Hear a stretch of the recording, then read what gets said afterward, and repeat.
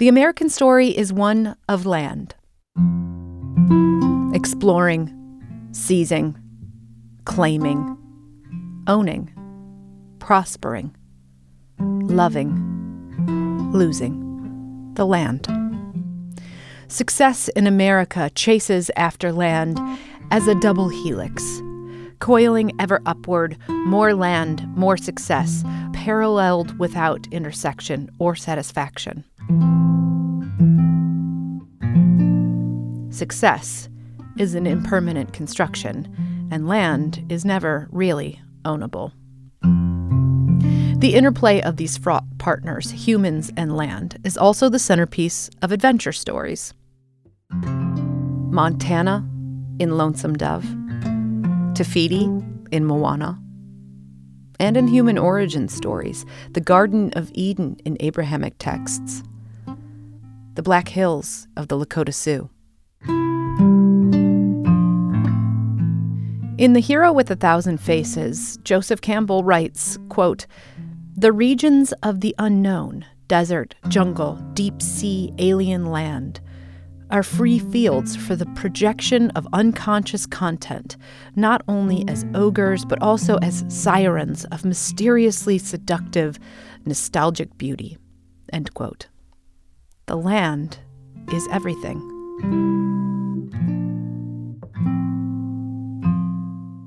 The hero cannot succeed without it, but it will still be the land, whether the hero succeeds or not.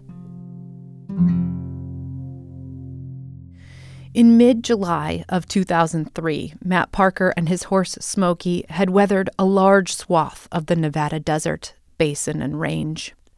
But the next couple weeks would test his understanding of what this extraordinary place meant to those who claim it, prosper with it, love it, and lose it. This is Rite of Passage. I'm Laura Weber Davis. Chapter 5, Promised Land. A chapter in 3 verses. Verse 1, Pine Creek Ranch.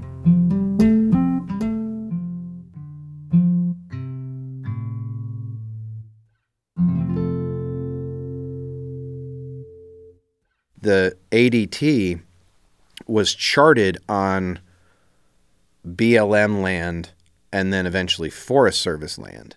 Federal lands interlocked with private lands in this stretch of Matt and Smokey's journey.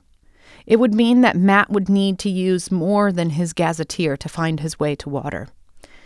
He would need the help of those who owned the private lands, the ranchers. The ranchers that I experienced were very reserved people. And that's a compliment. They're often people of few words. They were very giving. They would never refuse you water. I realized in Nevada that it was sort of an unspoken thing where if you refuse somebody water, it can be akin to condemning them to death. Like it could be akin to killing them. No one does that out there. You don't do that to somebody because the distances are too great. That's Oz Wickman, who put Matt and Smokey up for a few nights. You get out here in central Nevada and you get to running these dirt roads and you drive by somebody that's in need. Your name is MUD Mud locally. At that time, when I crossed Nevada, this is in now 2003, it was the hottest month on record. Now we've probably since surpassed that many times over, but it was not uncommon for days to hit 120 or something like that. What does that feel like as you're riding for you and Smokey, especially him being a black horse? It feels very hot and very sweaty. I had a Camelback water reservoir on my back for much of it, and then I had 2 smaller canteens, so I could carry about 1.5 gallons of potable water for myself. Smokey, obviously, I had to find water. I remember even, for the water drops that I did use, when I would cut the top off of this acrylic bottle, which held 5 gallons, I would always watch him, put his nose like all the way to the bottom, like almost up to his eyeballs. And then you could just watch the water just go down and down and down and down and down. The value of water was deeply felt in Nevada beyond Matt and Smokey. It was central to the plight of the ranchers he met, and for one rancher in particular, Wayne Hage, the owner of Pine Creek Ranch, the next stop on his journey. Matt had been told by trail organizers to be careful on Wayne's land, all tangled up in federal lands. He was a fairly famous or infamous rancher, depending on who you're talking to. If you're talking to the U.S. Forest Service, it's infamous. If you're talking to his other ranchers who feel it necessary to defend their interests, then he's famous. And I think Oz was like, yeah, you'll be fine. Like, did you call ahead, though? And I said, yeah. And he said, okay, then you'll be fine. Well, what brought me here was, number one, this ranch had always had a reputation for being probably the best ranch in the state of Nevada economically. That's Wayne Hage in an oral history he recorded in 2006. The ranch was actually started in 1865. Never expected it to be for sale, but the previous owner had some problems relative to splitting up the property among various family members, and they just decided to sell the whole thing. So I came in and bought it. Pine Creek Ranch. It covers an area approximately 1,100 square miles. That would be roughly 760,000 acres, give or take. But only about 7,000 of those acres were privately held. The rest of the 750,000 acres were federally held lands on which Wayne had grazing rights for his cattle. That was according to state law in the time of purchase. The question of access to and use of this land would become the centerpiece of Wayne's public life. And so I met Wayne, and then I met his youngest son, whom they called Little Wayne, because it was Wayne Jr., but he wasn't little at all. He was like my age. I bring the horse up, and I had no real, I didn't see a hitching post or anything like that. And I remember on his barn, there was like a hook. I took my reins and I kind of just threw like a casual loop over one side, and he was instantly ticked. He's like, what are you doing? You know, like, get that off of there, you know? And I was like, sorry, you know, as it was like, you know, improper that I had done that. And in hindsight, you know, maybe it was, I really don't know. These are seasoned ranchers in an unforgiving area of the country, in an unforgiving area of the world. I wouldn't expect them to think much of me either. You know, I think that, I mean, these people are dyed-in-the-wool ranchers dealing with life and death and the elements and everything else. These people are not people you want to screw around with. But at any rate, he ended up inviting me inside, and we sat and we talked for a while. And eventually, like, he warmed up. You know, we would sit on the front porch a little bit, and we after dinner, and we chatted up. Like, so show me where you've been and where you're headed and things like that. And so I spread out all my maps on his kitchen table. Many of the worn pages of Matt's gazetteer maps were of Wayne's land, both the land he owned and the federal land he claimed for grazing and water rights. Somewhere along the line, he had gotten on the wrong side of the U.S. Forest Service, according to him. The Forest Service came in and laid a claim to all of our water rights that we owned legitimately under state law. And at that time, I said, wait a minute. I own these water rights. That gives me control of the grazing lands. I own the forage out there too. And the Forest Service and the BLM, and when you sue one of those agencies, you end up suing the United States. So the case became known as Hage v. United States. So here we were with the United States claiming they owned all the water and forage on this range, and myself claiming that I owned all the water and forage on this range. The court ruled that all of my water right claims for stock water and irrigation were valid, and the court didn't recognize any of the claims of the United States. That's the simplicity of the case. It was a big deal, and he had his office in his home was full of legal books.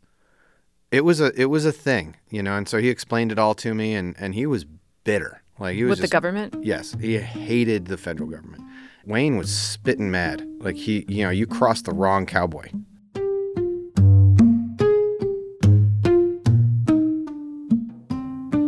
These legal battles would continue after Matt and Smokey headed out of Pine Creek Ranch. The ranch, the land, and the litigation would pass to Wayne Jr.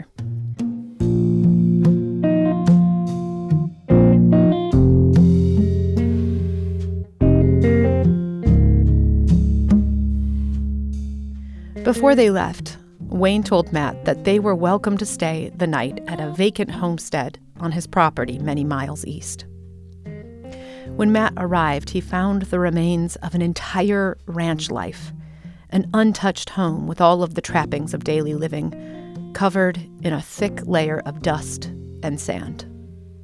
Saddles in the tack room, toothbrushes in the bathroom holders, a full model train set, a highly detailed hobby world just vacated by its conductor. This remote land had become too much or too little for the people who had once lived there, or for anyone else. Matt didn't know the details, but he was unsettled contemplating them in his mind.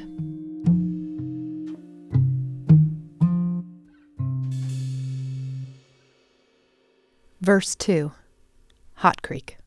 After a long day's ride, I knew that I was heading toward Hot Creek, which was the next destination that I was trying to get to. There was a land just ahead where two creeks would run, one hot and one cold. The creeks meant water and life lay ahead, but no map could convey this land of milk and honey. I remember seeing the valley get more and more lush, and you could see that people were growing hay in some of these areas. And it was very lush. Like sometimes the grass was like 2 feet tall. Which you wouldn't necessarily expect. You don't expect that in Nevada, especially not where I had just come from. And for the, a few hundred miles west of there where I'd ridden over. And then all of a sudden I start seeing these cottonwoods and aspens, and it gets, you start walking into like a forest, but not a pine tree forest, like a deciduous forest. It's kind of oasis. And it was so alluring. It was you're spot on. It was an oasis in the desert. And I remember going through sort of this shady area, and I start hearing the sound of water, like flowing. And I see these man-made terraced like ponds that are catching water that are coming out of like sort of the north side itself. And I'm just like, where am I? Like, this place is just magical. It was just, like, absolutely magical.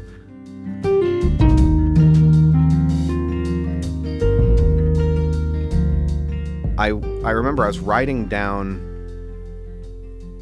a row, I think, of, like, really large arborvitae, and this dog darts out in front of us and starts barking at us. And then all of a sudden, this very nice voice, starts calling to the dog.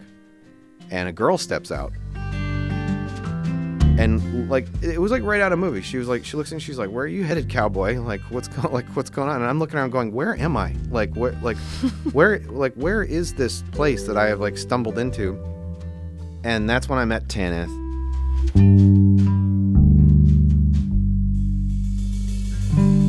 I had not been on the ranch a week, and here comes this cowboy and this horse just randomly walking through. It was very random. This is Tanith. And he was very nice. He's like, "Hello, my name is Matt. This is Smokey." He told me what he was doing. And the first thing I could think of is like, "Do you need some water?" And he's like, "No, I'm fine." And I had a feeling he wanted to stay. He was just looking for a place to stay, but I was by myself. And I'm like, "Yeah, I'm not going to just let some random guy who's walking through the property. So I pushed him along to the ranch below. Tanith had just graduated from college and was convalescing at her parents' remote ranch, away from school and the city and, well, boys. She'd just been through a breakup. Was there a part of you who, when you saw him ride up, think like, I mean, of course, just my luck. I'm in the middle of the desert and here comes a boy who's exactly my age riding up on a horse? Yes, that was exactly my thought. I'm like, are you kidding me? It hasn't even been a week. And here comes one trotting up.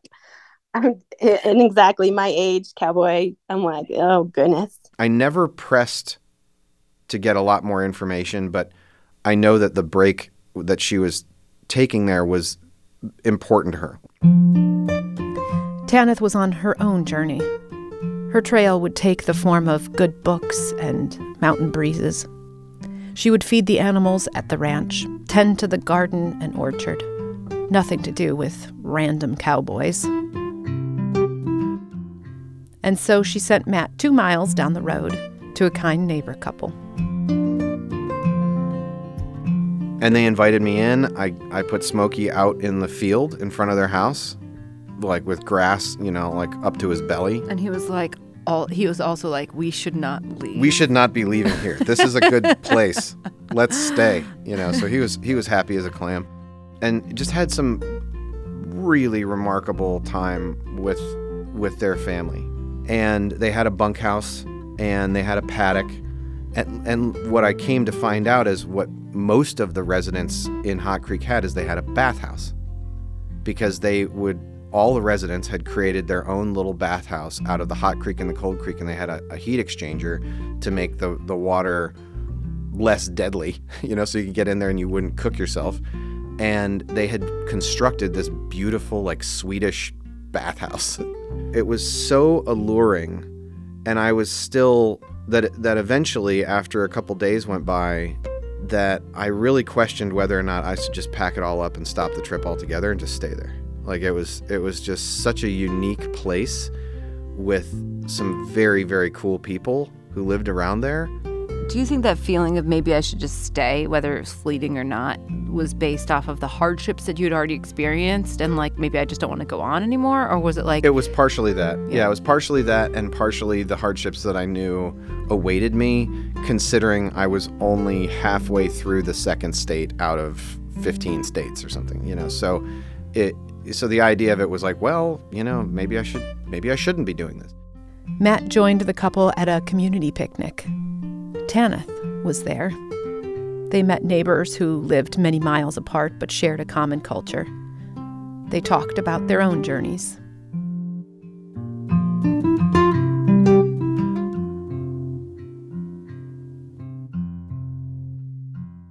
After the picnic, Matt and Smokey stayed with a family up the road who lived in a rehabbed stagecoach station made of sandstone.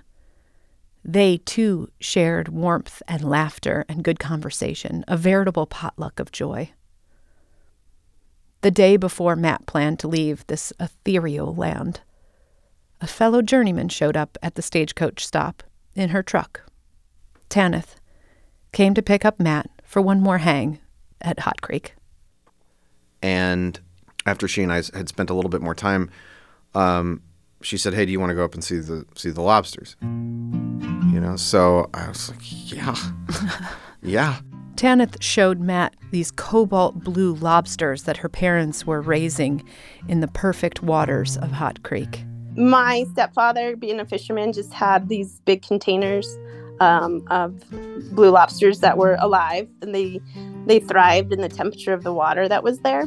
It was a joy. It was an absolute pleasure. Like, everything about that entire visit was great. They went swimming in the pools of the creek and talked about their plans for life and the future. I remember we made spaghetti. The movie Signs was on, so we watched that together, and we went to bed. But it was one of those moments where I can honestly say that nothing happened between the two of us. Like, nothing that, anybody might want to impart onto this story. There was nothing like that. This connection was not about romance. It was about two people on separate journeys. And it was very pure and very simple. And I'm like, and I'm going to stay true to what I was trying to do that summer, and was trying to like get away and take a break and be there for myself. And for whatever reason, leap of faith or good judgment or just trust or divine intervention, I don't know, but it worked out to be sort of one of the more magical moments of the entire trip. And I think she still has like pride of place in my memory as being this amazing young woman.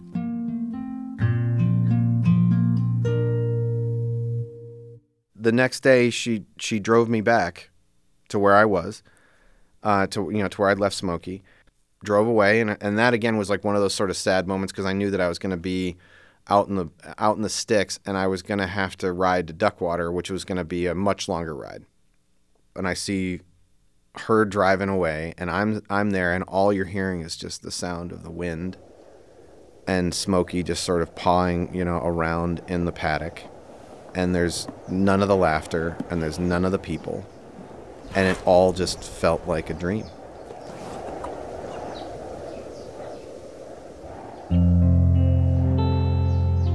And I felt utterly alone. Like I just was looking around, and there's not a soul alive for what feels like a million miles in any direction. And I'm just like, okay, back in the saddle again.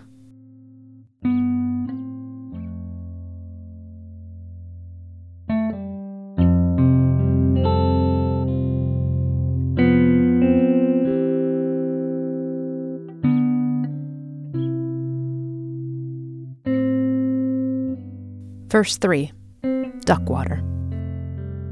Matt and Smokey left the stagecoach station east of this Eden in the evening to avoid the inferno ahead of them. Back into the desert they rode, 2 nights and a day. They were headed to Duckwater Shoshone tribal lands. Matt had heard many people who had hiked or biked the American Discovery Trail had wonderful experiences with tribal members in Duckwater. But he didn't meet those people. Matt was instead connected at the community picnic with a ranch family that was not a part of this tribe. Alan had a ranch adjacent to the reservation. And my interaction with him was not a fun one.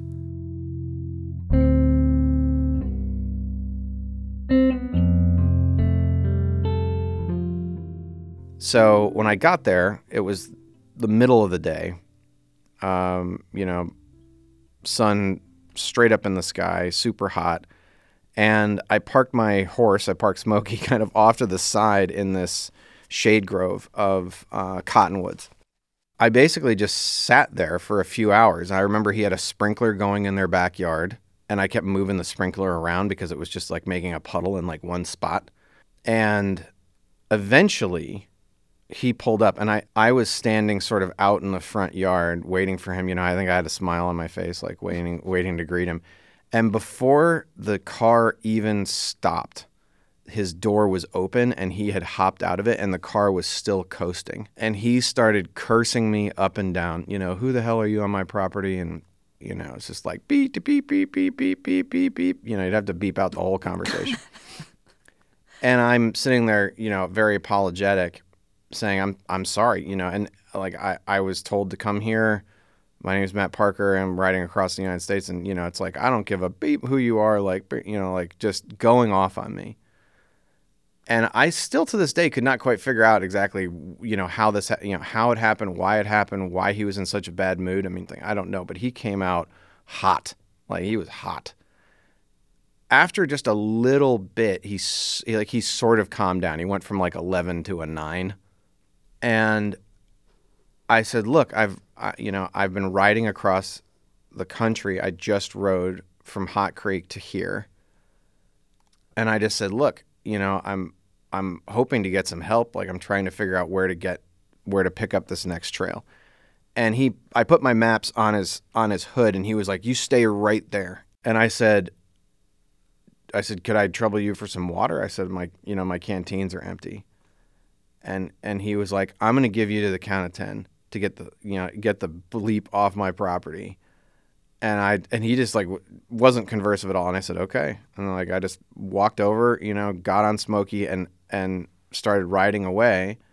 And he had gone into the house and he came out with a shotgun or a rifle. I can't really recall. For real? Yeah. Oh yeah. Yeah. 100%. He came out and he was just looking at me, as I rode away. I knew that I had a water drop from my dad someplace out there. It was, a few miles away at least. And I didn't think I had it in me necessarily to get to that water drop, but, when somebody pulls a gun on you, you'd find you have it in you to do a lot of stuff. So I got to that water drop and just camped out there that night. It's not even an unspoken rule. I mean, it's sort of a rule of the West. It's certainly abided by in Nevada that to refuse anybody water out there is like tantamount to killing them. And he didn't offer you any water. It's not a question of offering. When I asked, he refused. Can I read something to you? Sure. This is from his obituary from last year. Mm-hmm. It says, Alan's life circled around horses, dogs, hard work, family, and friends. Each summer, Alan took some young kid waiting to work on a ranch and gave them on-the-job training. He coached them on how to start colts, sort pears, trim a horse, change a tire, weld, and any other number of jobs on a ranch. Known for his gruff approach, he was patient with those who wanted to learn, but if you should have known better, he'd let you know. I guess he felt I should have known better. I guess that's the only reply I have for that. I guess he felt I should have known better.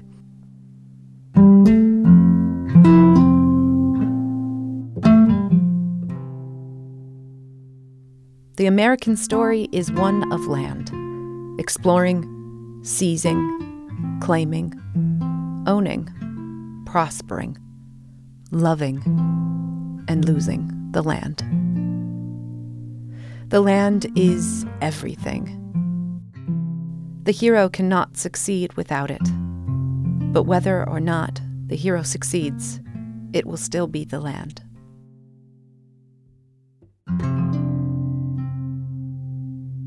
On the next rite of passage, Matt and Smokey's partnership is threatened. To get my horse out, I remember I'd walked up, they'd padlocked the paddock, so I couldn't even get my horse out. That's next time on Rite of Passage. I'm Laura Weber Davis. Special thanks to podcast editors Rachel Ishikawa and Ronia Kabansag. The Rite of Passage theme is by Bob Scon. Thanks for listening.